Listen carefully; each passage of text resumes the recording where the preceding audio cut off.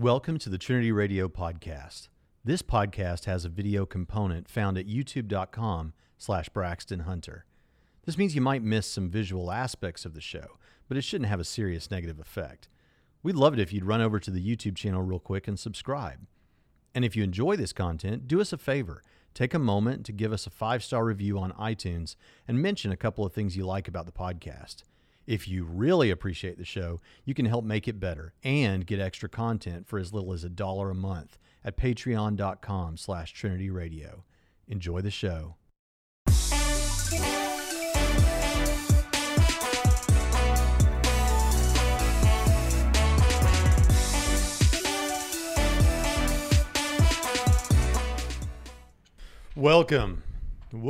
Welcome to Trinity Radio. I'm Braxton Hunter, and he is Jonathan Pritchett. And today we are going to talk about some responses that we've gotten, one in particular to some to some videos that have happened recently. So if you're watching this later, now if you're in the live stream, just sit there and be happy. But if you're watching this later, we should say that there are 3 videos of interest that might help inform what's going to be discussed here, although I don't think you'll have to have seen those videos, but they will be helpful. One is that last week on Monday, I think I released a video, 10 questions for atheists. And I have received, despite that one atheist seems to think I'm lying about this, there are at least 5 or 6 or maybe 7 video responses that have been made in response to that by people that on the other side, and dozens and dozens of people who have written their answers to those questions. And then, so that's one. What do you mean they think you're lying about that? Oh, there was a particular YouTuber that says, no, it's not. It's 6. So he thought he and one other person were the only ones. So I was picking on him. Even though they're mistaken, they think that if you're mistaken, even though it's their mistake, right. If you're just mistaken about something, you're lying. Yeah, that's so right. petty. So, but hey, you're maliciously intending to deceive. Being called dishonest is not. I know. Not a surprise. You're a dishonest used car salesman. I'm just in it for the money. I'm in it for the money. Yeah, he's in it. You're in it for everything else. Are we level on our volume? Hold on. Say something, Jonathan. Hello. No, I'm not just in it for the money, but you know what? But that's in the equation. Well, it takes money to do what we do here, you know? Yeah. So, okay. This is expensive stuff. If we didn't have key cards and you could break into the Trinity offices, you could score pretty good stuff here. So that's one video, is the 10 questions video and the responses that have been made to that. Another one was I was on Capturing Christianity this week, and we were talking about the thing that I noticed, which is that you have these people that claim to be lack-a-belief atheists. They're not saying, I'm not saying God does not exist. I'm just saying I don't know. I lack a belief. But then you hear those same people comparing God to things that they actively believe do not exist, like Santa Claus, fairies, pixies. And Cameron dubbed that the Hunter dilemma, which is pretty cool. And so that there's a little bit of that, and there have been some responses to that. And then lastly, the video I released yesterday, which primarily is what we're going to address today. It's primarily that one. And there have been several atheists, very thoughtful atheists, who have said, I actually agree with you, what you said there, Braxton. I think that video... is there a Dire Straits thing happening in the chat? I don't know, but I'm... Did somebody say money for nothing? Because then I see chicks for free, and I don't know. I'm going to get cool happened, and I'm going to get to the chat, but I'm kind of doing the opening monologue here. So where am I? Thank you, Luke. We'll get to Luke. What am I saying? Oh yeah. So there have been some thoughtful atheists who have said, you're right, I agree with you. But then there have been some I guess people that think I'm talking about them, who have been very upset about yesterday. And so we're going to get into all that. Those are some 3 videos that might be helpful if you're watching this later on that you go listen to first. All right, let's get to the chat before we really jump into the meat of this. Ooh, somebody said something mean about me. My opinions are meh. Thank you. You're too kind. Now, this is real quick. I do just happen to be here, though. We'll right on the nose. We'll get to it. So Jorge Anido This is actually a very important thing for today's discussion. So I threw you up on the screen here. He says, okay, I'm heading to work. Here's my question. What is meant by Cartesian certainty? I hear you guys referencing this, and it sounds like absolute certainty with no doubts, but I'm not sure. Yes, that's what it is. Rene Descartes tried to deconstruct and decide, I can doubt a lot of things, like even I could doubt that the world around me as I see it is real. What is the one thing that I could know, like with absolute, it's impossible to doubt? And I'll just construct from there and see what I can build out to have absolute certainty. So it was like Cartesian certainty. And famously, he came up with cogito ergo sum, which is, I think, therefore I am. If I'm thinking, if I'm experiencing thought, surely I exist. And he thought that's the one thing he can know with absolute certainty. Of course, there's a problem with that others pointed out, which is he is then relying on reason and logic, and that those things are functioning correctly in order to conclude that if he's thinking, he must exist. Yeah, so, and that really the only thing you can conclude conclusively is that thoughts are occurring, but you can't necessarily say I am thinking. Yeah. So a lot of people have said because of this, you can't conclude anything. And frankly, like with Cartesian certainty. Now, you might think, oh my gosh, that does sound like a problem. Well, it's not a problem. So this is why, like the medieval philosophers like Aquinas and Anselm and all of those, they started outside of their head. If you try to start within your own head, like Descartes did, you never get anywhere, really. But here's the good news. That's the sort of things that philosophers think about that doesn't have much practical impact at all. Right. So, you don't use it for most things. Like, even the people that say it governs their life, it Braxton is my best friend in the entire world, probably. Thank you. And I don't have Cartesian certainty that he wouldn't steal my book collections and take them to a pawn shop. So, I mean, do I think he will? No. Do I think it's even likely that he will? No. It's very unlikely. So that's going to come up as we move forward. Right, but I don't have Cartesian certainty, and I don't need it. Yeah, now there are presuppositional Christian apologists that will say they do have Cartesian certainty about God's existence and about the Christianity and all that, and it sounds really impious to them for people like us to say, because if someone asks me, are you sure that Christianity is true? I'll say yes. Are you certain? Well, yes. But if someone says, do you have Cartesian certainty? Well, I'm not sure that's a thing that can be had with almost anything. And to that extent, I think it's for the birds. I don't care about Cartesian certainty. I care about what people meant in Jesus' day when they said something like, are you sure? And what they meant throughout all of history until Descartes, are you sure? And what they've meant since Descartes, except for Descartes. I mean, are you sure? Yeah, I'm sure. Are you certain? Yeah, I'm sure. Do you have Cartesians?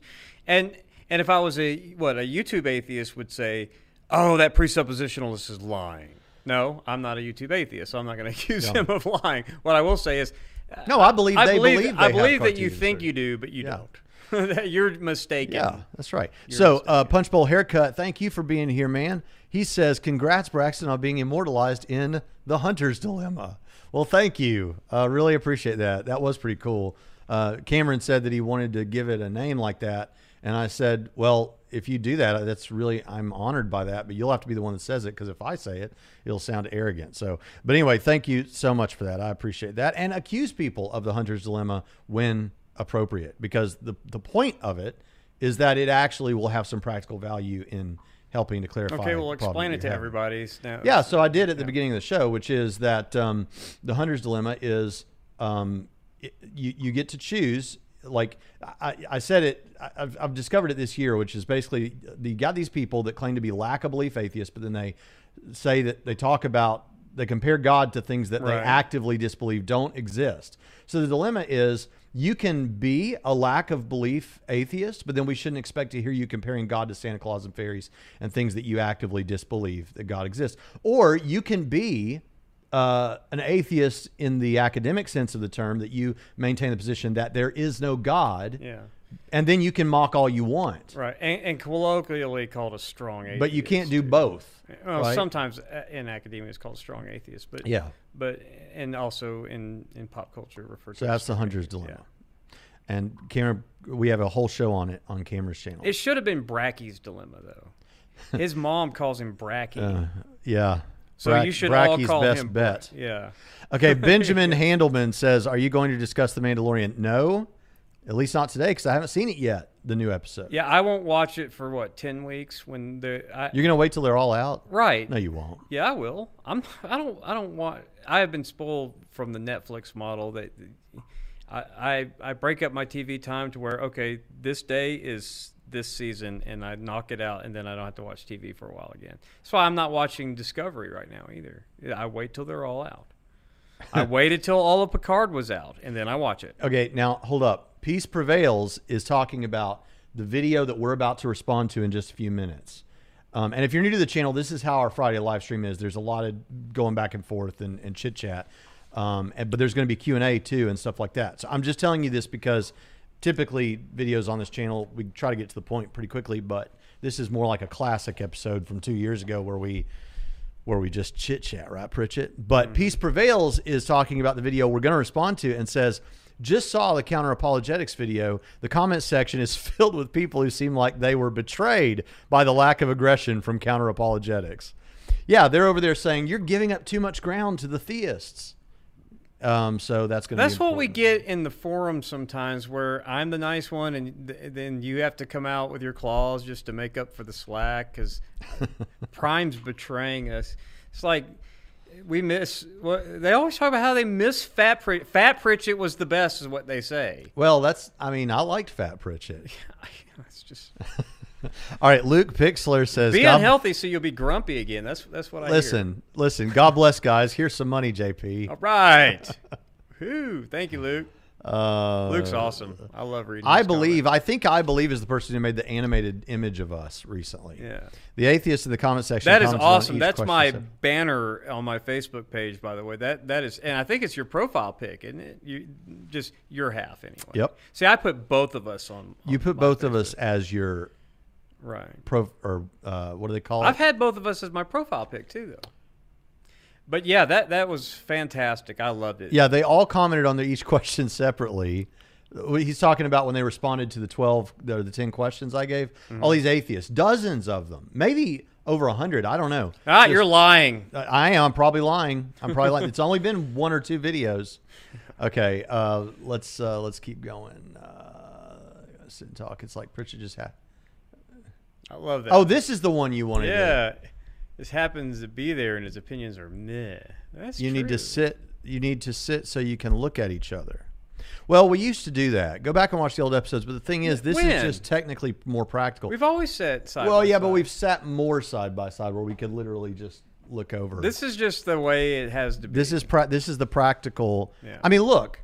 Well, I was about to say, was Picard sitting directly adjacent to Riker? I guess he was, though, wasn't he? Yeah. In fact, they Riker had the was a Force little in front of and him. they had to sit up there with Troy and Riker and sometimes But he wasn't Beverly. sitting directly next to Worf. No. Right? See, the old Enterprise with the center seat, that's how it should Yeah, be. Kirk was not sitting right next to Spock. Right. Spock was up there with his back turned. Yeah, right? he had his face in the little scanner thing. I mean, as if, because we do try to set up our show to mimic Star Trek. That's the. What we try to do is we try to do the best we can, since you have to do all that stuff that I don't know how to do. That's what this is about. Amen, Slam RN. I don't know what you're getting at there, but yes. Now I want. I can. Now I want Chick-fil-A. All right. Okay. Jose Martinez. We're gonna get there, guys. Okay. Sorry, I'm late. Happy Friday. I recently saw The Dark Knight, and it's a masterpiece. Well, amen. Like 12 years later. Okay. Better Yeah, late than never. Okay, Spartan Theology took up for me on one of these other videos. Why are you just cherry-picking atheists that agree with you to try to convince people you are reasonable? Well, I'm trying to control the narrative, Spartan Theology. And part of it is that also some of the people... Okay, first of all, on the 10 questions video... I don't think you're trying to control the narrative. You're trying to demonstrate that there's more than criticism. one narrative. Yeah, I know. You're trying to demonstrate that there's more than one narrative, and that comes from the other side. So sometimes, you know what? Cherry picking is not always bad. Sometimes you have to cherry pick to demonstrate. You cherry pick cherries, right? For example, and eggs. Yeah, I think that's what we all know Slam RM must have been getting at with those chicken images.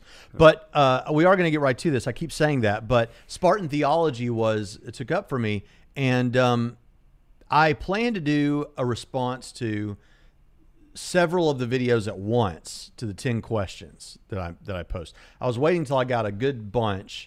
and then I'm going to do a video. We're going to do a video responding to a bunch of those, the best questions. See, this is like, well, we'll do like one question and a bunch of responses to one question, and then the next week. See, this is how you fill show content ideas. No, I want to do it all in one video. Oh man, why? Then we have to think of something else to talk about. Because that gives us 10 weeks. Because it would bore me. I would get bored with it. Oh. Okay, but here's the thing: I'm not responding to every atheist, and I know you're being snarky, but the thing is, I'm not responding to every atheist because some of these atheists, there's at least two that I think are just, it wouldn't be good for them. It's not good for me because I'm not. There's like some emotional, there's like some anger there. Yeah, and you don't want to respond to it because then you're just punching a kitten at that point, right? I mean, nobody likes that guy. Do Christians celebrate Halloween in any capacity? Are certain elements of it considered evil or malevolent? There are a lot of things that are represented at Halloween in a cartoony sort of way that we would consider to be representative, like icons of evil and things like that. But I like the way Pritchett, this guy, looks at it, and that is Halloween is in a certain way a celebration of paganism, but it's also a celebration of the fact that we won and turned them all into cartoons. Right. we as see, I don't have a problem when Christians like dress up as this dorky looking Satan with a mustache and a red skin and a goofy tail and a pitchfork. I mean, that's kind of mockery. That's actually fine. Don't dress up tastelessly as some people do on Halloween. Yeah, I like this. Derek says, I simply lack a belief. That's Jacqueline Glenn. Also, Jacqueline Glenn, God is a delusion. Yeah. That is an example of a problem that needs the hunter's dilemma. Right. Okay, now. Yeah, if you want to take your kids and go get candy in a costume, I don't see how you're doing anything evil. So if your conscience lets you do it, go for it. Daniel Apologetics, thank you so much. Daniel Apologetics is in Norway, I think. I don't know my geography well enough. But yep, I'm a Sky Daddy believer, depending on, geography. Is so Slovakia. All you Sky Daddy believers, best background audio work ever. Yeah. Okay, now. Do you know the name of the guy who produces our music? Yeah. It's in the description. Okay. Do you know it? Joachim Karud, I think is his name. Okay. All right, we're going to stop right there with the questions, and we're going to get into the content a little bit here. So we will come back. If you gave a super chat and we didn't get to it yet, please forgive us. We will get there. So Counter Apologist is a channel that there's a lot of people, I think, that make responses to us that hope that that's not fair. There are people who make responses to us that I think are doing it at least in part because they hope it'll get them views or that we'll say something about it and that sort of thing. Counter Apologist is different. I don't think that's what he was trying to do. And he was actually trying to be, as I think, very honest and explain. So there are some things he disagrees with. Well, I mean, there are definitely things we disagree about, but there are some things I disagree with him about from this video, but there's also a lot to be appreciative of. So, as we always say, anything I say, Counter Apologist, I don't know your real name, but anything I say, it's not intended to be insulting towards you. I'm responding to the position and the issues like you would be too. All right, so we're going to go into that now. Where is the thing with the thing? Let's see. Yep, here we go. Hi, folks, and welcome to a more impromptu video where I wanted to respond to YouTube Christian apologist Braxton Hunter. Now, by the way, it's in the bottom left-hand corner of the screen, his video, but his video is just text, so I thought it'd be better to put me and Pritchett up here so you could look at Pritchett. The fact that I largely agree with his video posted today about what kind of atheist are you. Braxton talks about categories of atheism put forward by atheist philosopher William Rowe, where it describes an atheist's disposition towards the rationality of theism. Yeah, now, just so we can summarize and get to the meat of what he's trying to say and skip some of this, no offense, counter-apologist, but he rehashes a little bit of what I did in the video from yesterday, which was to take William Rowe's famous article, The Problem of Evil and Some Varieties of Atheism, and I took the part where he's talking about some varieties of atheism, and those varieties are friendly, unfriendly, or indifferent atheism. Now, when he's talking about that, he's not talking about whether atheists are nice in the common sense of the term friendly, like are they nice to people? That's not the point. You could be very, very nice, like ooey gooey nice, and still be an unfriendly atheist on Rowe's definition, because what Rowe's talking about, and by the way, this went over the heads of some of the atheists and maybe some of the Christians, but even though I read Rowe's article, but the point is that an unfriendly atheist is one who thinks that theists have no rational justification for believing that God exists. And a friendly theist is one who thinks that we do have rational justification. And Rowe says some of the things that might give a theist rational justification would be like the theistic arguments, the design argument, the cosmological arguments, the ontological arguments, moral, things like that, or their personal experience, or they think it just has the best explanatory power, or things of that sort. Now, he's not saying that that means you're right, that the theists are right. It's just that someone can be wrong and still have rational justification. Yeah. So, for example, the example I gave just briefly is, what if me and Pritchett, I knew that Pritchett was getting on a plane to come across the Atlantic, and I heard that the plane crashed. And not only did the plane crash, but the search crews went out for 10 hours. They couldn't find any survivors, and they've given up. I would be rationally justified to think that Pritchett is now dead. But Pritchett, if he's out there on a piece of wood floating around in the Atlantic alive, would be rationally justified in believing that he's alive. And not only that, he could think about the fact that Braxton is probably sitting at home rationally justified in believing that I'm dead right now. So that was Rowe's point. And that kind of set up this whole thing. And so I encouraged people, be one of those kind of a friendly atheists, or at least think deeply about it. And then I played some atheist philosopher types who basically think that we have, there are reasons to believe that God exists, as opposed to almost all of YouTube atheism and new atheism that says there are no good reasons to believe that, or they're not even just good. There is no evidence for God, those kind of things. Yeah. So that's all set up. So I want to skip to, so he says that he agrees. He says, I think you are rationally, this is what counter apologist says, you are rationally justified in believing in God. That's what I think. And by the way, just from the apologetics side of things, like when you hear William Lane Craig in his debates, one of the lines that he says in his opening statements is not that all the counter arguments are bad. No, what he says is there are no comparably good arguments. He's not saying that they're horrible arguments. What he's saying is there's no comparably good arguments for atheism. That's saying no matter how good they might be, they're not comparably good. They're not as good as ours. Yeah. So atheists who are friendly are no different than a lot of Christian apologists who would be friendly apologists who don't dismiss out of hand flippantly a lot of the arguments that atheists bring. Do some apologists do that? Yeah. Believe it or not, I'm not one of those. I'm more of a friendly apologist, even though I'm sometimes snarky towards atheists and atheism. I'm not, as far as their arguments go. We take several of them seriously. We think that the divine hiddenness is a problem. We think that the probabilistic problem of evil is a problem. And one of the things for us, they're not as comparably good as their refutations or as our arguments. But we also acknowledge the persuasiveness of those arguments more than how valid we think they are. You know what I'm saying? Yeah, I mean that's so. I mean, I don't get the notion that I understand clashing rhetoric. I understand being bombastic. I understand all of that. But what I don't understand is not taking ideas seriously that are serious ideas, that are big ideas. And I think that the existence of God or the non-existence of God are both big ideas that should be seriously considered and debated. Now, you don't have to be serious all the time when you debate it, but you should take the conversation and the argument serious. Let me put it in common parlance. Yeah. It's understandable to a certain degree. Like I can sympathize a bit with people that don't believe in today's world. Now, if we were talking about 500 years ago, I would have a much harder time. But we have a culture now that is set up to inform you through media and everything else, number one, that, there's no reason to believe in God. And then secondly, there are like evolution, as a possible option, did a lot to, you go back and wonder why some of the thinkers that probably would have been atheists were deists or something before. It's because how are you going to make sense of this why there's something plenitude of life and stuff, But now there's that gives some.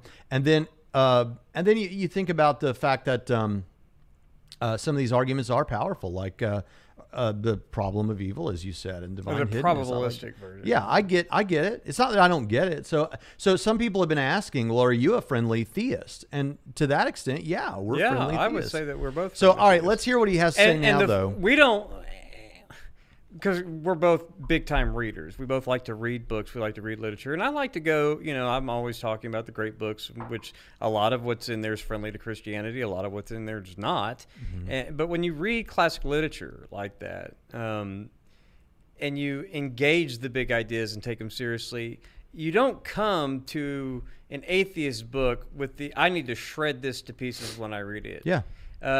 Just like when a Christian, if you're, for our Christians out there, okay, so guys like me and Leighton Flowers and Braxton we're not Calvinists, right? But I have a library filled with Calvinist literature, and whenever I read something written by a Calvinist, my first instinct is not, I need to rip this to shreds. It's, what can I learn from this? And I think a lot of times when on YouTube, whether it's responding to a video or it's, reading a book by a Christian theist, maybe someone buys Core Facts because they heard Braxton talk about it and say, and they get it. Their first instinct is, I need to just start debunking this the second I read it, instead of taking it in and then thinking it through, what I just read or what I just watched. Yeah, but now on top of that, I am going to say, and this is going to tick a lot of people off, and I think it kind of shocked Shannon Q when I was on her show, because I think we both want better conversations between atheists and theists. And one of the things that she brought out, and that always gets brought out, and that Christians typically just agree with, is, well, since we're trying to get to truth, we're both open to being convinced by the other side. Well, for me, yes and no. Sorry. Yes, if someone, to my satisfaction, demonstrated that God does not exist, or the Christian God does not exist, I guess I would have to believe that. So I'm open in that sense. But at this point, I've been studying this stuff for like close to 20 years. It's extremely unlikely that I'm going to hear something like that. And I also have commitment to God through things not based on the kind of evidence that's publicly accessible, like my personal experiences and things like that. So I'm not just having a conversation. Right. So when people just want to say, well, let's just have a conversation. No, I want to win you to Jesus is what I'm trying to do. And if you think that that's dishonest, no, I'm telling you that's what I'm doing. Yeah, this is not dishonest. Okay? As we're saying, that's our stated goal. We're on mission for Jesus, the Great Commission. Yeah. All right. Now let's jump back in. Make disciples of all nations, and that's our primary goal. Like you, I'm and I know some people have had later in life deconversions or whatever, but I'm 43. Like you, I've been studying this stuff for over 2 decades now, and it's not likely that I'm going to hear something new. And just because you phrase something in a different way doesn't mean you've said something new. You've just phrased it in a different way. And I have a feeling that there's a lot of atheists out there who are unlikely to be convinced, and I think that they won't be unless there's an act of the Holy Spirit. So we have all of this, what you can go ahead and call it Christian baggage in our head. Yep. And we'll own it. Yeah, absolutely. Have no problem. And but I think there's a lot of atheists too. There's a lot of atheists and Christians who are doing this. Well, I just want to have a discussion. Let's search for the truth together. I'm open to being convinced I'm wrong, and I think they're lying through their teeth. I don't think they're even aware that they're doing that. I think they mean it, but in reality, I'm going to try to. I'm here to try to convince. Well, you. a lot of these conversations, though, to be fair, when people say that they want to have a friendly dialogue, it's not because. I think that's more you can do that. Well, but I think that's more for the sake of anyone who's going to view it, because it's usually something. You're not going out for coffee with these people or on a private Marco Polo or Zoom chat. You're recording this for public consumption. Mm-hmm. So a lot of what's said back and forth is not to convince the person with whom you're speaking, but it is to provide a robust dialogue for the audience so that they can determine. Well, sure. Now we can both agree about that, but I'm telling you what they say, and they'll say, hey, I'm having you on my show just because I want to find out where I'm wrong, and we can work together to figure all this out and all that sort of thing. And like you said, we could do that on the phone. Anyway, I'm not all of. I don't think they're lying, all of them. I just think that some people are not even aware that. No, it's like. Well, you just did say. No, I think a lot of them are. Oh, yeah. But I don't think a lot. I don't think others. You don't are think not. all of them are. Right, and here's the thing. I think that there are this was brought up on one of the response videos to me that I am going to respond to, that we are going to respond to. But I've said that someone said, well, Braxton's talking about evidence here, but people come to their beliefs for a lot of different reasons. Well, that's what I say all the time. That's completely what I believe. I don't ever think anyone comes just because of the evidence or leaves just because of the evidence. And you know what? Every time I say that, there are atheists in the comments saying, no, there was absolutely no other motivation. I don't have any biases. I only came because of the evidence. You know what that means? That you have a bigger bias blind spot than you're aware of. Right. Because everyone has multiple reasons. Anyway, so he Yeah, gets I didn't to- really come to Christianity personally because of apologetic Me neither. arguments. Yeah, so it can keep you around. It helps. And they always act like that's a big victory when you admit that. See, he admitted he didn't come because of arguments. Right. I've been a Christian but then since I was very young. then they'll deny if anyone says that's why they did. It's and then they wonder why we don't always want to get on and talk to hostile. Yeah, the worst way to get, Yeah. I don't do a lot of debate discussions with atheists, and let's be honest, discussions are often just sloppy debates, and I don't do a lot of that. I don't do debates very often. I've done a bunch of debates, but I don't go looking for them, and it's not, we've talked about that before. Yeah. But you want to know the worst way to get me to debate you, and this happens with some degree of regularity, is say, you dishonest, money-hungry charlatan, come on my show and have a discussion with me. Right. Yeah, no, that's not the way. That's not. Yeah. All right. So let's get back to this. All right. So I've cut to where he's agreed with us about all, the primary point, and he's not, he's on the same page, and he wants to extend an olive branch. He says that multiple times, and I love that. But here's where he starts talking about where I don't want to go too far, and this is what he says. Clear about what I'm not saying. I am not saying that I find any of the arguments for God's existence to be convincing. In fact, I really don't like the scale Braxton references in his video as a way to gauge one's non-belief in God, say at -100, to agnosticism, 0, to theism, +100. I'm still firmly at -100. Nothing about the traditional arguments for theism or Christianity give me the slightest pause or nudge the number towards theism. I can literally counter all of them, and I find theistic responses to those arguments against God's existence to be entirely unconvincing. Okay. If I don't like a scale, I don't put myself on it. So, but he did. That's just weird. I don't like this scale. So, But I'm at -100 on this scale I don't like. well, I mean, That's weird. okay, why? Okay. So, Okay.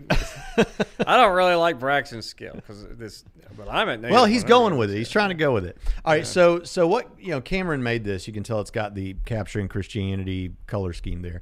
But what Cameron said was a lot of people, a lot of atheists think about it as though the scale is only from 0 to 100. Right. So that if you just have a lack of belief, that puts you at 0. I've got no positive evidence to believe.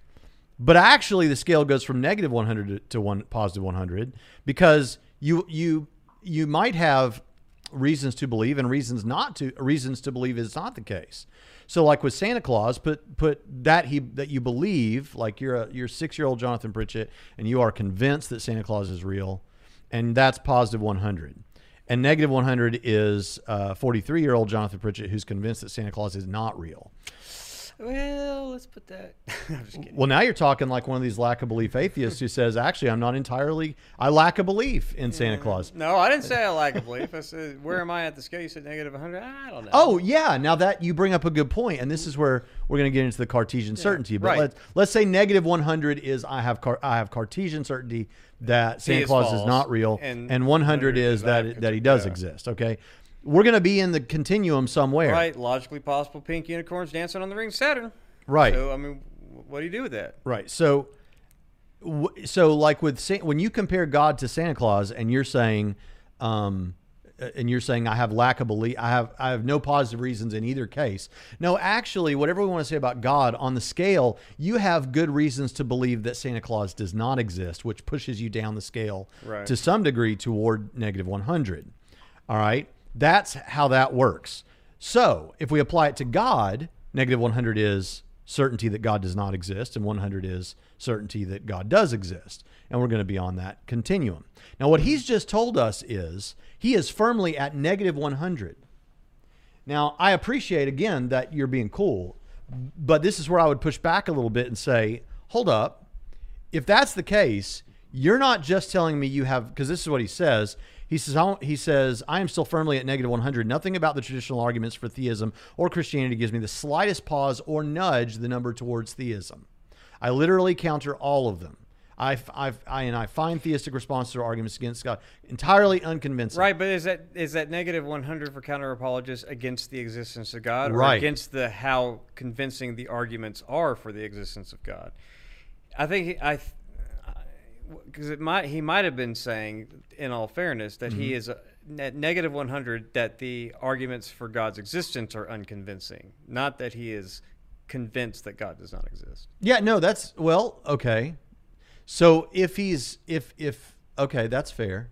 So you're saying he could be saying, I have Cartesian certainty that these arguments fail. Well, he has Cartesian certainty that these arguments fail for him anyway. Well, now that just becomes a subjective thing. Right. But he does, and he says that later in his video. Yeah, but I'm saying he's at negative 100 as far as being convinced by the arguments for theism. Well, but hold up a second. I don't think that, I understand you're trying to help him, and I like that you're trying to help him. I like Nice Pritchett, but here's the thing. Well, I'm not trying to help him. I'm just trying to accurately represent him. Okay, if so that helps. So we've put that out as a possibility then, counter apologist. If that's what you mean, fair enough. However, he's seen these videos that are in question, and he sees it on the scale. Belief that, right? Belief that. So we're talking about belief in God, and if you said none of those arguments are helpful and all of that, that alone doesn't put you at negative 100. That puts you at 0. You would then have to pile on negative arguments in favor of atheism to get you to negative 100. You mean positive arguments in favor of atheism. Yeah, positive arguments in favor of atheism. To move you more negative on the scale. That's right. Yes. Yeah. Thank you, Pritchett. So, See, you think I don't listen. I know. Right? I'm paying attention. I'm tracking. well, good. I don't So just sit here and play on my phone and read comments. the don't whole do time. that. Don't let this person get in your head that said that you're meh or whatever. But High Tech was kidding, man. some people He give knows that I know that he was kidding. And people he knows give that I'm Pritchett kidding. some love in the comments. No, I feed on that stuff. The fact that he was kidding is depressing. I'd rather just get the hate. But, So- yeah. But anyway, back to counter apologists. But he actually does give some reasons to believe that God does not exist. But what I want to be clear about is that if you thought all the apologetics failed, that would not put you at all toward non-belief. It would just, we don't have any positive reason to believe that God does exist. I think that's important. All right, now I don't know if I've got this timestamp correct, but we're going to try to get there. I think it's at 4:06. Let's see here. I'm doing this in kind of a wonky way. For me, arguments from hell, hiddenness, the argument from heaven, and of course evil all end up being decisive reasons to reject theism. Okay, so he rejects theism because of arguments from hell, arguments from heaven. So maybe he problem was evil, meaning divine that- hiddenness. He could mean, that's why I'm just explaining as we go, Right. because the way he phrased it before, for anyone listening, you could make the very mistake that we're trying to counter with the whole thing, which is just because I don't have any positive reason doesn't mean that you're, but if you do present negative reasons, I still don't think that you're going to have negative 100. Are you really saying that you're Cartesianly certain that God does not exist on the basis of those arguments? I don't think you would say that. I'm being fair because I don't think you would say that. But on this setup, that's what you would be saying. So maybe he misunderstood how we were I mean, presenting it. and in fairness, we were doing this with theology for a long time before we did this. Mm-hmm. You and I, and the way that we talk on Trinity Radio, the way we talk on our forum, the way we talk with our friends and stuff. How certain are you that Calvinism is false? So on your scale, we'd be like, well, negative 60%. How certain are you that your Molinistic, whatever view is true? Oh, I chunk about 83 at it. I'd swap those. Yeah. I'm more certain that Calvinism is false than I am Right. If you certain believe P that is false, Molinism you have is to have a true. negative number, like negative 60. Yeah, I'm saying like I'd be positive 60 on Molinism. Right. I'd be negative 80 on Calvinism. Oh, gotcha. Yeah. See, All right. I wouldn't be that. But that's just the way that we've always wanted to divvy it up for people. People are like, wait, you think there's a chance that Calvinism could be true? Well, there's always a chance. Yeah, I could. Yeah. And how much do you hold into the eternal conscious torment view? How much do you chunk at? That's the hell thing, right? He brought up the argument from hell. It depends what kind of hell are you talking about. Right. I'm not sure you have a case even with the traditional view of hell, but which view? I mean, next weekend I'll be at the Rethinking Hell conference, and I'll have all kinds of people talking about. And y'all want to watch that if it's live streamed. So, and Chris Day, and then the argument and from Clay heaven, Jones. I think he means with the argument from heaven that and there's other people. Paul Copan, and there's a really cool guy, Tim Barnett. Yes. I'll tell Paul Copan that you said no. There's Paul Copan, and then there's a really cool guy. Oh yeah, and I say Clay Jones, and then the really cool guy. Clay Jones was my professor. I love Clay Jones. So okay, to be focused here, what are we? Where are we at now? Did I distract you? Yes. Well, you should have plugged yourself because I'll be. I don't remember what I was saying. If you're bored, go heaven. watch my read. Boredom, heaven. That's the argument from heaven is that it would actually turn into hell because boredom. Last week's episode. Talked about that. That's, okay. I don't even get why that registers as a the problem of evil. Okay, that's fair, but we actually have I reference this all the time, so I won't unpack it here because you got mad the last time I did preach it. But I have a short video on the short videos playlist on the problem of evil. Go check that out. I actually interact with Roe, the same paper, but where he's talking about the problem of evil there. And the divine hiddenness thing, actually, this is funny, but I mean, it's not funny, but it's good. I mean, it's good for counter apologists. But William Lane Craig actually on an episode of Reasonable Faith responded to counter apologist, this guy, and he talked about divine hiddenness and unpacked why that doesn't work. So go check that one out if you want to see that. But good for you that Craig responded to you. I mean, that's pretty cool. All right, let's skip ahead now to. The last point I really want to make about this, and then we'll just strictly do Q&A with the time we have remaining. But 737, I've got to get it to 737. Now, here's where he's basically saying, this is why we all need to be willing to share the olive branch. And I feel you. Listen to me. Look into the camera, counter apologist. I feel you, and I want that to be the case. And it can be to the extent that you and I are doing it right now, being friendly toward each other in the Roe sense. But I don't think it's going to get... I think you make some salient points about culture in this section. But I think your points are so good that I don't see them being overcome by the culture. I'll play it so people know what I'm talking about. I can't emphasize that last point enough, and I want to explain why it's important we acknowledge the rationality of our ideological opponents' positions and start extending olive branches all around. We're too polarized, and these divisions are harming all of us. I'm posting this video merely 5 days before the U.S. presidential elections in what is an extremely volatile situation where people on both sides are afraid the other won't concede defeat in anything but a blowout. What undergirds so very many of our differences, especially in the culture war issues that are at the literal heart of why Christians largely stand behind Republicans and the atheists or nuns largely back the Democrats, is that it breaks down along the lines of our base assumptions about reality. Our irreconcilable notions of what it means to live the good life, or our basis for morality, will drive wedges between our views on abortion, LGBTQ rights, drug use, and even how the justice system should be utilized. Yes. Now, we're going to continue with what you say there, but, I mean, right? I mean, I think that's absolutely right. The reason that there's so many evangelical Christians who are Republicans, and the reason that there's so many nuns and atheists who are Democrats is there are worldview issues that stand behind all of this. Right. And there are heavy issues that have to do with how you view morality and the good life, living the good life. How should we then live on the table, like abortion and LGBT stuff and all drug that use and everything. Yeah. So yes. I just hang out with weird Christians because I mean I know. I think on abortion, for example, I don't know any pro-choice Christians. But I do know some libertarian Christians. I do. I mean, I don't know well. I know they exist. No, I mean, I've got friends. Oh, yeah. I don't. I mean, not personal friends. If they're pro-choice, I don't know it. But like drug use, like what are we talking about? Like, should weed be? I know a lot of Christians don't care if about those kinds of things. So I don't know, but it just I get what he's trying to say. I just don't know if it falls into those kind of categories. No, largely. I mean, you can't. I mean, this. I is mean, you. within, like- I'm going to do. No. Hold on. Hush. I'm going to do to you what you do to me all the time. Quit caveating everything. You're caveating it to death. In general, right? The evangelical Christians tend to vote Republican, and atheists and nuns tend to vote liberal. Democrat. Yes, but I don't know if it's. I don't know if these are at the forefront of all of those reasons. Oh, okay. Because to be honest, I hear a lot of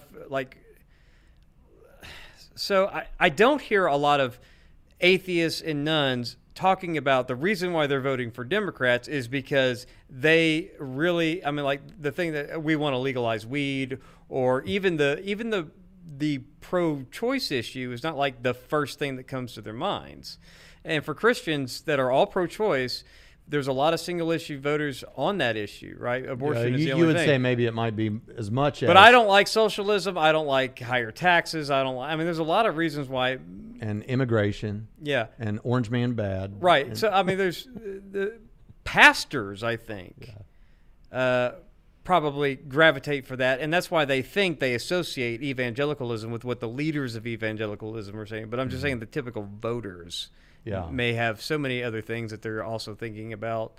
Yeah. Okay. Well, you've softened it up sufficiently, but I think the point is still can be made. He's right that worldview issues stand behind how you vote. Yes. And there are some heavy, like, here's the thing. If we go back 50 years or something, well, 60 years, something like that, it'd be a different landscape. I mean, the things that we're putting on the table are not, I mean, there are, trust me, there are big issues there, because I guess if we go back 60 years, we're talking about civil rights type stuff and things like that. So that's as big. But what we have right now is with the LGBT thing on the one side and the abortion thing,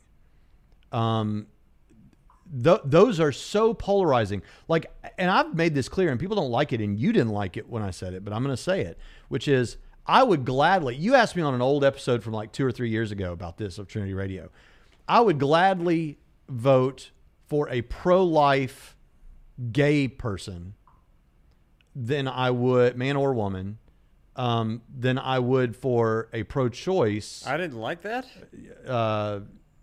Christian. Yeah. Did I not? Well, you were shocked by it. No, what you didn't like. Yeah, I was shocked. The other day I tweeted something along these lines. You didn't like it. But oh yeah, because I didn't want. I was like, why are you stirring? Why are you going there? Is what right. you want to know. No, I get that. But that's an important issue. Don't get me wrong. That's an important issue. But the issue for me is the most important issue on the table is the pro-life issue. Right. And the single video I'm more happy with where I don't have Pritchett. The only if you include Pritchett, there's other videos that we've done together that I like more.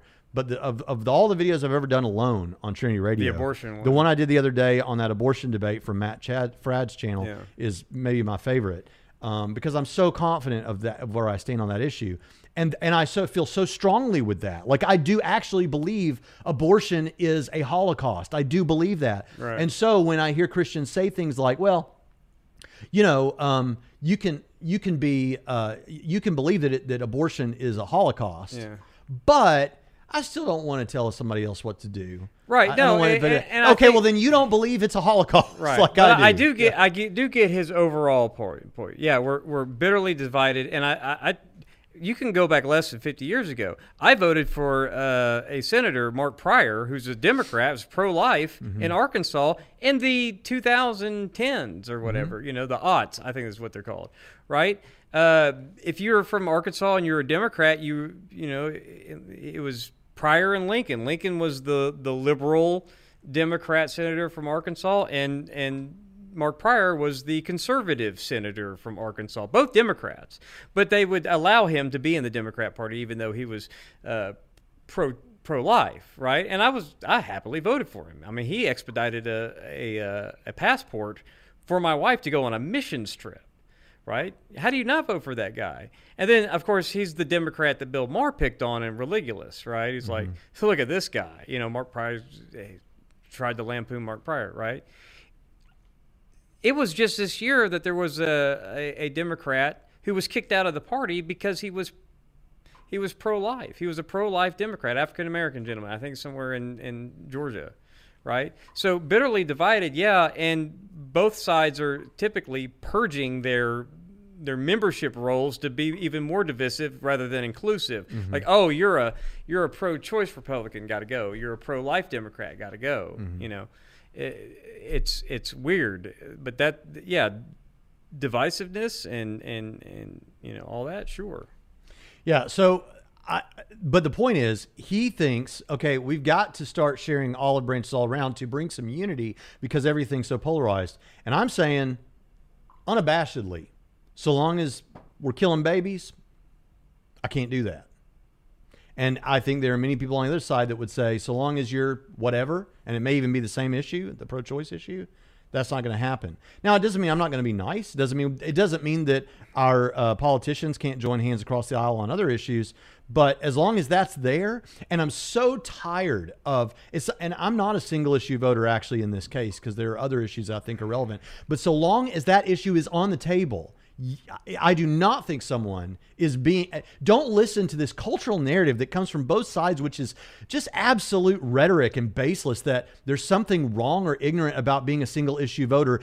There's not in principle. If the issue is like, would you be okay to be a single issue voter if the question was, should we elect Adolf Hitler and he wants to kill 6 million Jews? Would you be a single issue? Well, don't be a single issue voter. That's one of his policies. Yeah, he also wants to give you $1 million. Yeah, I mean, yeah, that's he's going to give everyone who votes for him gets $1 million. Right. But I mean, unfortunately, there may be people vote for him in that case. Right. But the thing about it is, it's okay if the stakes are as big as this. That you don't think you should be a single issue voter when it comes to the issue of abortion just tells me your ideological position. I guess it comes about down abortion. to what he means by an olive branch. Be friendlier? Well, that's not really the category of friendly atheists being friendly to the arguments, as you know. I definitely think we should be friendly in the common use of friendly. Right. Yeah. So if it's be civil and well, let's hear the last of what he says. Okay. Maybe he'll clarify. Yeah. We are not like other countries where one side has an unshakable electoral advantage and so can dominate to the point where these issues are no longer wedges. We have got to learn to find amicable ways to split our differences or we will end up in a bad place as a people and a country. This is not easy. Most, if not all of these issues seemingly can't be reconciled, which is why politicians find them so useful as wedges to divide us. But if we are going to find a way to get through this, we are all going to have to recognize where the fault lines are at the heart of this, identify the subjective stalemate of the debate, and start being friendly atheists and friendly theists. Because we can't even start to have the conversation about how to resolve these issues and coexist peacefully until we take that very first step. Now, that sounds nice. Let's be. You see why I said what I said now. Right. That sounds nice. Right. But. And in principle, I agree. Yeah. Let's be friendly towards each other's arguments and let's be friendly in a civil sense. That sounds great. But how do you. But I do believe that the differences are irreconcilable. Right. You know, a pro-life person is not going to just be like, okay, well, I'm going to stop, trying to lessen, if not outlaw, abortion with how I engage in a democratic republic. And I don't imagine a pro-choice person is going to do that either, right? So what good, we can have all the olive branches we want, but what to what end? Just so that we can have conversations without ever doing anything, Because right now, I would imagine if you're pro-choice and you're thinking about Trump's that person that they got, Comey Barrett, that they just got on the Supreme Court, right? Right here in an election year and all that, and you're looking at her views and you're looking at the rest of the court, you've got to. If abortion is important to you, I could see how you're not going to. You may extend an olive branch, but you're out to make sure that that you can elect as many Democrats who will expand the Supreme Court so there's no majority to overturn Roe. That's got to be your, if abortion is that, if killing babies is that important to you, that's got to be and if I think that's a bad idea, you're going to be like, I don't care. What olive branch is there for that? Yeah. And to be fair, that's kind of the end of that article, but there was a whole section that was arguably more the point of what he wanted to get at. And I feel bad that we didn't really cover that, which was he wants to say, look, you can present all these arguments for God, and I can try to show contradictions or problems in attributes or whatever, but you could always just amend your understanding of God and then remain a theist. And he said, here's the hard part for atheists to swallow. We could do the same thing no matter what they show us. And so it becomes subjective. Well, honestly on that, I get what you're trying to say. And that, of course, undergirds his, therefore, be a friendly atheist. But here's the thing that I want to say about that is... Because you can always move the goalposts for yourself. But that's what we do. If for Christians that think God can do literally anything, including contradictions... When we Christians show them, or atheists show them, that's not what omniscient or omnipotence, rightly understood, says. They should amend their understanding of God. But that doesn't mean there couldn't be an argument in principle that ultimately would call away God or call away an atheistic position. So, and if you object to the use of me using the term atheist in the sense that I am, rather than the lack of belief, we've covered all that, but he says he's at negative 100. So we're talking about atheist in the more academic sense of the term. All right, let's move on with this, and let's see the questions. So, right? Are you gonna? We're happy to accept all the olive branches that are worth accepting, right? Yeah. Not all of them are going to be worth accepting, though. If you want to kill my family, I can't shake your hand and have an olive branch. Right. So there are limits. Right. And they would agree with that too. Trevor Adams, thank you for the super chat. The Kalam gets us to a timeless, spaceless, and immaterial cause. I see how a mind covers spaceless and immaterial, but doesn't a mind require time? So a mind would only require time if you think of so you have, this would be a timeless mind. It would be cognitively simple. Now, that's a different thing from you'll see some people talking about what's called divine simplicity. And I'm not talking about that in total. I'm talking about just cognitive simplicity for God. So God doesn't have to think. The reason you would need time. Yeah, the reason you would need time is because you're imagining God has to think things through and have thoughts like that. Now, his thoughts can have a logical priority, but not a temporal one. Right. Yeah. So God knows everything. Why do you need to think things through? Why is that something that we humans do? It's because we're not omniscient. If you were omniscient, you wouldn't ever do that. Because the reason that you have to think things through is because it's actually a learning process. You're thinking through things and combining ideas together to make new ideas. And that is a process of learning within your own mind. That's why we think it sequentially like we do. God doesn't do that. He knows it all instantaneously. A good analogy for this is you have cognitive simplicity kind of when it comes to all the whole numbers between 1 and 100 or 0 and 100. So that if I ask you what number comes after 43, you don't have to go, well, let me see, 1, 2, 3, 4, and count all the way up to arrive at 44. Oh, it's 44. You don't have to do that. You immediately know simply that the number after 43 is 44 or the number after 57 is 58. Those kind of things. You kind of have a something approximating simplicity there. God has that for everything. So he doesn't have to think in a temporal sense that way. And doesn't need to be asked the question in which to give a response either, which requires time. So. Yeah. So thank you for that super chat. It's just there, yeah. Okay. Now, I can't remember his name. My scientific apologetics professor at Biola, really cool guy. I can't remember his name off the top of my head now. He has a degree in, I think it's physics, and he also had a degree. He had 2 doctorates, one in physics and one in archaeology. Sorry, professor, I can't remember your name. Look him up online. But he was telling us that he thinks all of that's gibberish. He thinks that God has some sort of meta time, and thinks that that's. He had some crazy views. He was like, not crazy, but just kind of different views. Because we asked him, are you an old Earth creationist or a young Earth creationist? He says, I'm a middle Earth creationist. And believes that God has a meta time. It's not like some sort of timelessness. Yeah. So very interesting guy. So there's other ideas as well. So you're not like, and Biola hasn't kicked him out like they did Clay Jones for not agreeing with her. It's just dumb stuff. All right, here's one for I you, guess you Pritchett. can not get kicked out of the Plantinga's Bible Bulldog for that. wants to know, so I guess it's because you say you're kind of a presuppositionalist sometimes. Are you a Bonsian, a Van Tillian, or a Clarkian? I'm not. Well, out of those three, I'll take Bonson over all of them, but I don't. But that's because I like Bonson. He was like an encyclopedic knowledge of rock music. But as far as like methodology goes, I'm friendliest to that. But like I said, I'm not a presuppositionalist. I think that presuppositionalism can be useful. How can I make my Christian fundamentalist brothers understand that evolution isn't a problem for Christianity? Well, one thing you can do is to ask them, if you found out to your satisfaction that evolution was true, would you remain a Christian, or would you reject Christianity? Or, so how does evolution speak directly to God's existence? How does evolution speak to whether Jesus rose from the dead? That's how I'd approach that. Shannon Q's in the chat, and she says she's going to dress up tastelessly.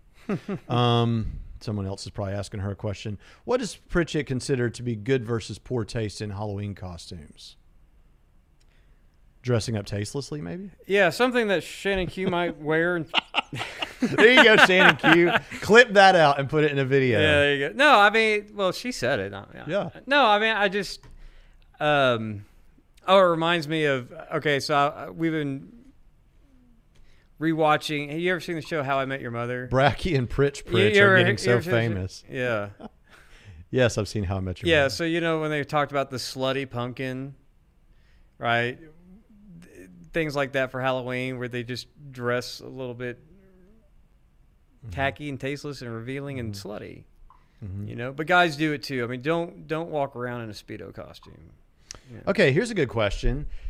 Peebo Thulu says, how is Santa equals Zeus any different than Santa equals the Christian deity?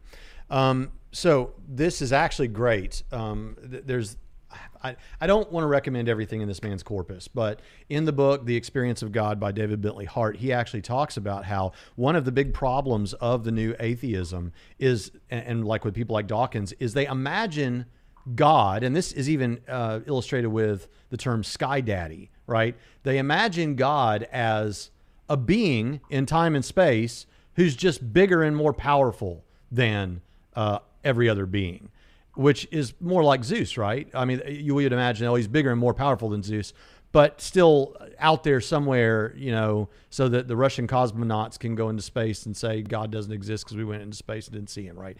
I mean, this kind of a thing.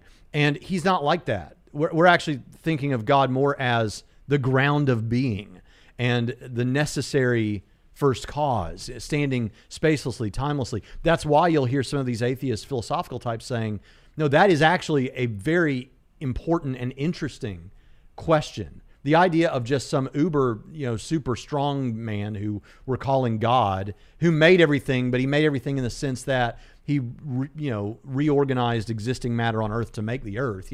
That's a completely different concept, so far as to not even be put into the category of something like the Christian God or the classical theist God. So I'm not sure if there's more you wanted to say there, but another thing is Dr. John Bloom was the guy's name, by the way.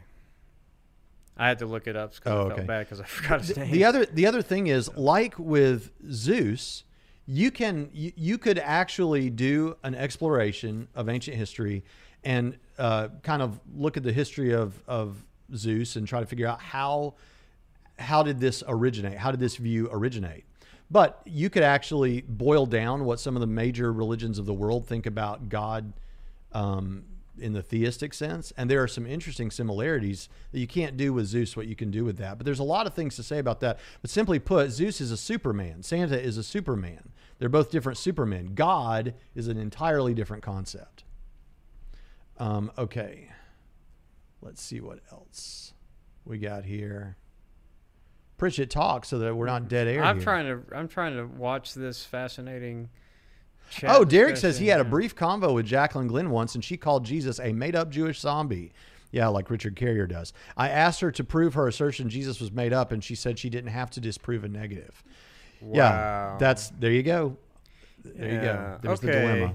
Right. So that's... If you make a claim, you have a burden of proof.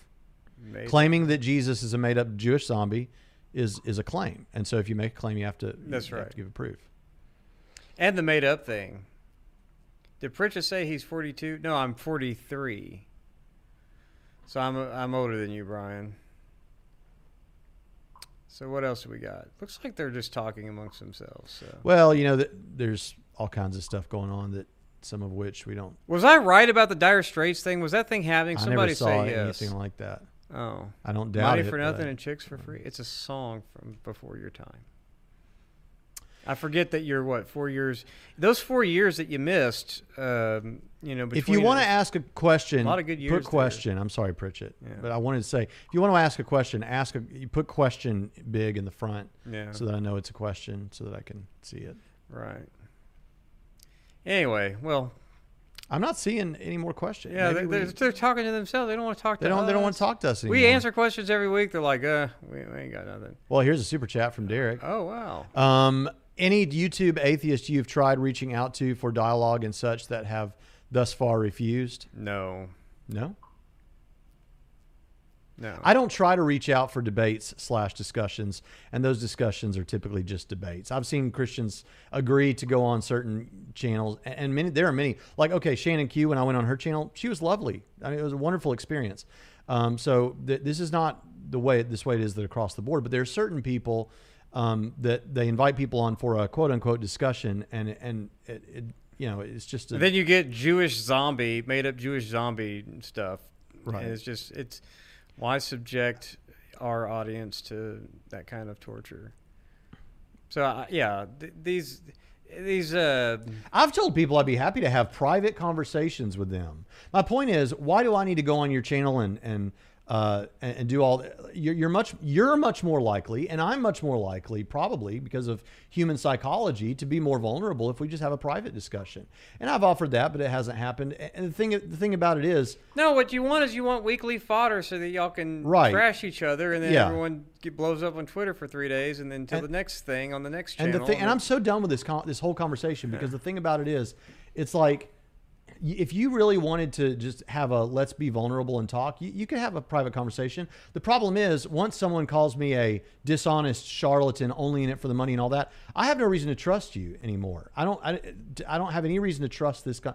And so there's no, I mean, that's the worst imaginable way to start an interaction. So yeah, I'm sorry. How's my brother? But I still have yet to see how I've been demonstrated to have been dishonest about anything. It's just, Shannon Q says, I'm a nightmare. He's lying. No, and I really want to say something here about this.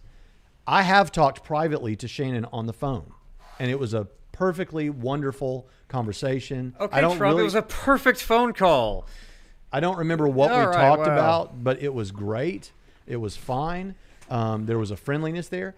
There was no quid pro quo there, right? I've been on her show, and that was great. You're not getting impeached from Trinity. When she has responded to my videos, she's been nice about it. When I've responded to her stuff, I've let her know ahead of time I'm going to do it. This is a healthy back and forth, I think. Thank you for asking about my brother John. He's fine. Yeah, I meant to. Yeah, glad you saw He's that. fine. I appreciate all the prayers for my brother. He's okay. Okay, here's a question. Some atheists argue that what leads to happiness and well-being is good, and what leads to suffering is bad. What are your thoughts? Here's my thoughts. You can never guarantee, as a finite human being, what's going to lead to happiness or flourishing. I mean, think about that. How do you know? Are you familiar with the butterfly effect, for example? How do you know that what you think is going to lead to flourishing and happiness right now, what we decide today, isn't actually a choice that's going to lead to far greater suffering 10 years from now? You don't know. And so that's a problem. Secondly, I think if it's true that a good morality will be one that approximates aiming toward happiness, flourishing, well-being, and all those things, you're learning something about goodness and morality, that those things are good things. But that's the epistemological side of it. Right. That doesn't speak to the ontological side of who should care that you think that that's a good thing. Right. Why is that ultimately a good thing? And most people would just say, it's not ultimately a good thing. But it's what we agree. And who do you want deciding that? Yeah, and that's the thing. Like, what they often compare it to, and I've talked about this a lot, is like a board game, like chess or something. You subjectively decide that chess, how it works, and that it's a game. But then there are objectively better and worse moves within the chess game. But if somebody doesn't care about playing chess, like David Wood, before he was a Christian psychopath there, he doesn't care about your dumb chess game of morality. Why should he care? You have no grounds for saying what he should do. You can say that within your bubble, but you can't point outside of your bubble and say, you should do what we like to do in our bubble, because you have to grant that in an ultimate sense, what you're saying is, we like the stuff we do in our bubble, and other people like other stuff, like killing people. They're doing what they like. Right. We're doing what we like. So that just pushes it back. So who do you want designing chess, right? Who do you want making those rules? Like, if I lived in California, I would be going insane right now, because Gavin Newsom thinks he understands what keeps me safe is making sure that people can come inside of my own home to use my bathroom as long as it's regularly sanitized, but no more than 3 families can congregate at my house for things. This madness.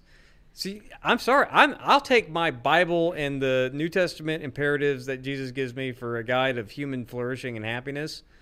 Then I want people, especially Democrats from California, telling me how to. And it's not a slam against all Democrats everywhere, but you got to be kidding me. You think I want to subject myself to other people coming up with ideas of what is good and well for human flourishing and what isn't, how much hamburgers you can have in a year to be, for your well-being, and how many you can't, what you can do for holidays. It's just madness. I don't want people who, the problem with that, the practical problem with that is the amount of control one has when deciding how to play a game like chess. And then insist at gunpoint that I play that chess game, right? Mm-hmm. No, that's why religious liberty is important, because I've got the creator of the universe telling me how to flourish as a human being, and he knows better even if I don't like all his rules. But I'm certainly not going to like rules that if people like Gavin Newsom are in charge making the rules for my happiness and well-being. He's no more qualified than I am. Yeah. Derek asks, best book for Calvinism, best book for Arminianism, wanting to do some studies in my spare time. Pritchett, that's your department. Best book for Calvinism and best book for... Okay. The Potter's Promise, and what's the name of Tim's book? Something about Molinism with Tim Stratton. Yeah, Mere Molinism. Everything you want to know about Molinism. Right. Tim Stratton's book and Leighton Flowers are about the best that you can.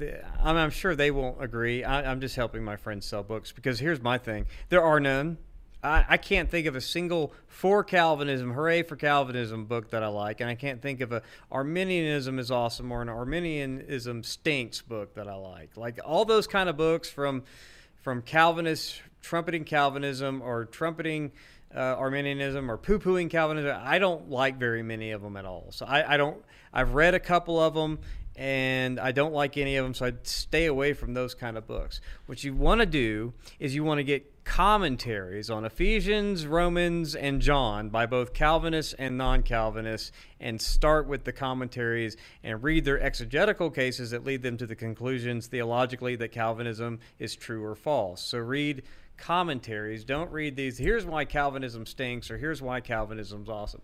But I will also say, if you want just a one-stop shop, Chris Date has a debate book on it that gives you both sides in the same thing, so I'll help Chris Date sell a book. But typically these kind of books when you want to study an issue like that, go straight to the commentaries of giving exegesis of the relevant passages that they typically proof text for their view. That's where you need to start. Gregory Fisher says, love you guys. Thank you for that $5 super chat, Gregory. That means so much. All right, Derek, that's a substantial, man, thank you so much for that $15. I really appreciate that. When it comes to evil and suffering, is the defense God could have morally sufficient reasons consequentialism? Well, when it comes to anything that we do, there's an element of consequentialism involved when it comes to any of these things. It's just that shouldn't necessarily be your overriding ethic for you as a human being functioning, because you can't see all sides of things, and you have things like butterfly effect and all that sort of thing. However, this would come to a little bit of a question of how you understand the problem of evil, or what theodicy you take. That is, reason you think God is just in the midst of evil. So, for example, a Calvinist Reformed person who takes a perspective of the Reformed theodicy, where everything is determined, there actually the evil acts. It's not that like God's. I mean, many Calvinists wouldn't put it this way. Okay, so I'm caveating that again. But it's not so much that God is, well, I have to put up with this evil thing so that I can get this good thing over here. No, the evil is good in itself insofar as it's a good God wants, just like this is a good God wants, because it's all a part of this tapestry that God wants, so that it's actually it's not like the ends justify the means. That's the end and means itself too, so that all of these things are intentional. Now, I take a free will theodicy along with a character building sort of theodicy, but I think you could still say something like that there, because those are all things that God wants in the sense that he brings goods out of them, like his own glory or our, building us into better people. So I think it's probably fair to say everything has a little element of consequentialism in it, but I think what theodicy you take impacts this big. And then, of course, this will sound like a cop-out to some people, but when we're talking about God, it's wrong ethically for us to try and do the ends justify the means sort of things, because we can't see every aspect of this, and we don't have the sovereign position of authority. God's in a little bit of a different situation. Tommy S., he says, hey, California, yeah, the climate's great, but if you want people telling you how loud you can sing under your mask in your own house, have fun with it. The rest of us think that y'all are insane out there in California for voting for these kind of people. But John Beaver says, do the viewers know that liking the video helps with the algorithm and growing the channel? So does not liking it, by the way. Well, I was going to be dishonest, Pritchett, and I was going to, because you know how dishonest and money hungry I am. But I was going to say, hey, if you want to hurt the video, thumb it down. But of course, thumbing it down or thumbing it up helps the algorithm. Yeah. So, exactly. I agree with Jonathan. We don't know what they were agreeing with you about, but isn't it good to know people were agreeing with you? Okay. Well, we're getting down. Yeah. We talked about politics today.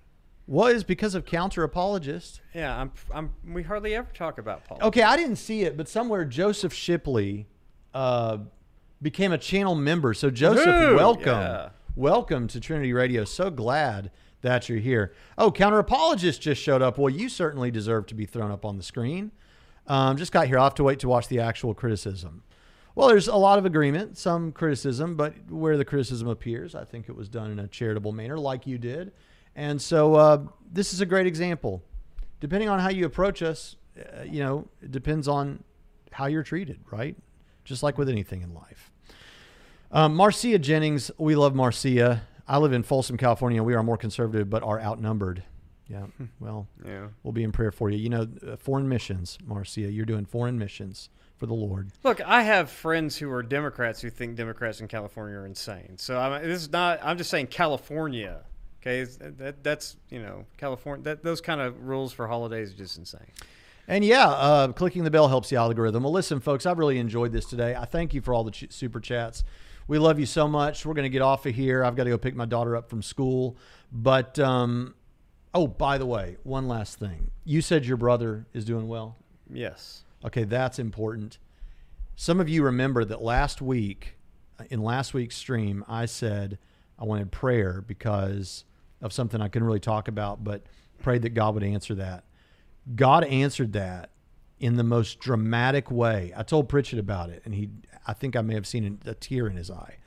But it was like I was praying one of the most desperate prayers of desperation I've ever prayed.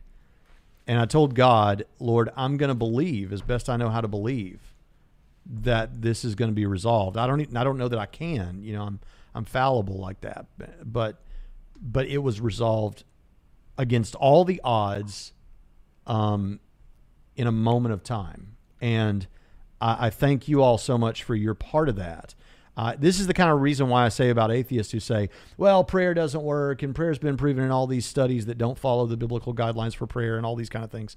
But when you live the Christian life long enough and you experience it time and time again with what we would call extreme answered prayers, like this one, it only bolsters your faith. Yeah. So anyway, on that note, we appreciate you all again. And where's my music? Do I have music? Let's I don't throw. know if Let's you- throw. Let's throw And the well, music here's up. another thing. I mean, sure. At some point, you can. At some point, you have to stop saying, "Yeah, this is just a coincidence. This is just a coincidence. This answered prayer is just a coincidence." As those pile up over the Christian life, our atheist friends will never understand this. But just saying that these are just happy coincidences over and over and over again that coincide with the times that you pray. For big things like that happening, life-changing things, life-altering things, it stops. Maybe you don't think it's good that we don't continue to just think that this has to be yet another coincidence, but that's not compelling for us, and we think we're justified in not being persuaded that prayer doesn't really get answered. It's just always a coincidence. When you experience it on this end, that becomes less and less likely from our perspective. So that's not a good thing. We'll see you next time. On Trinity Radio.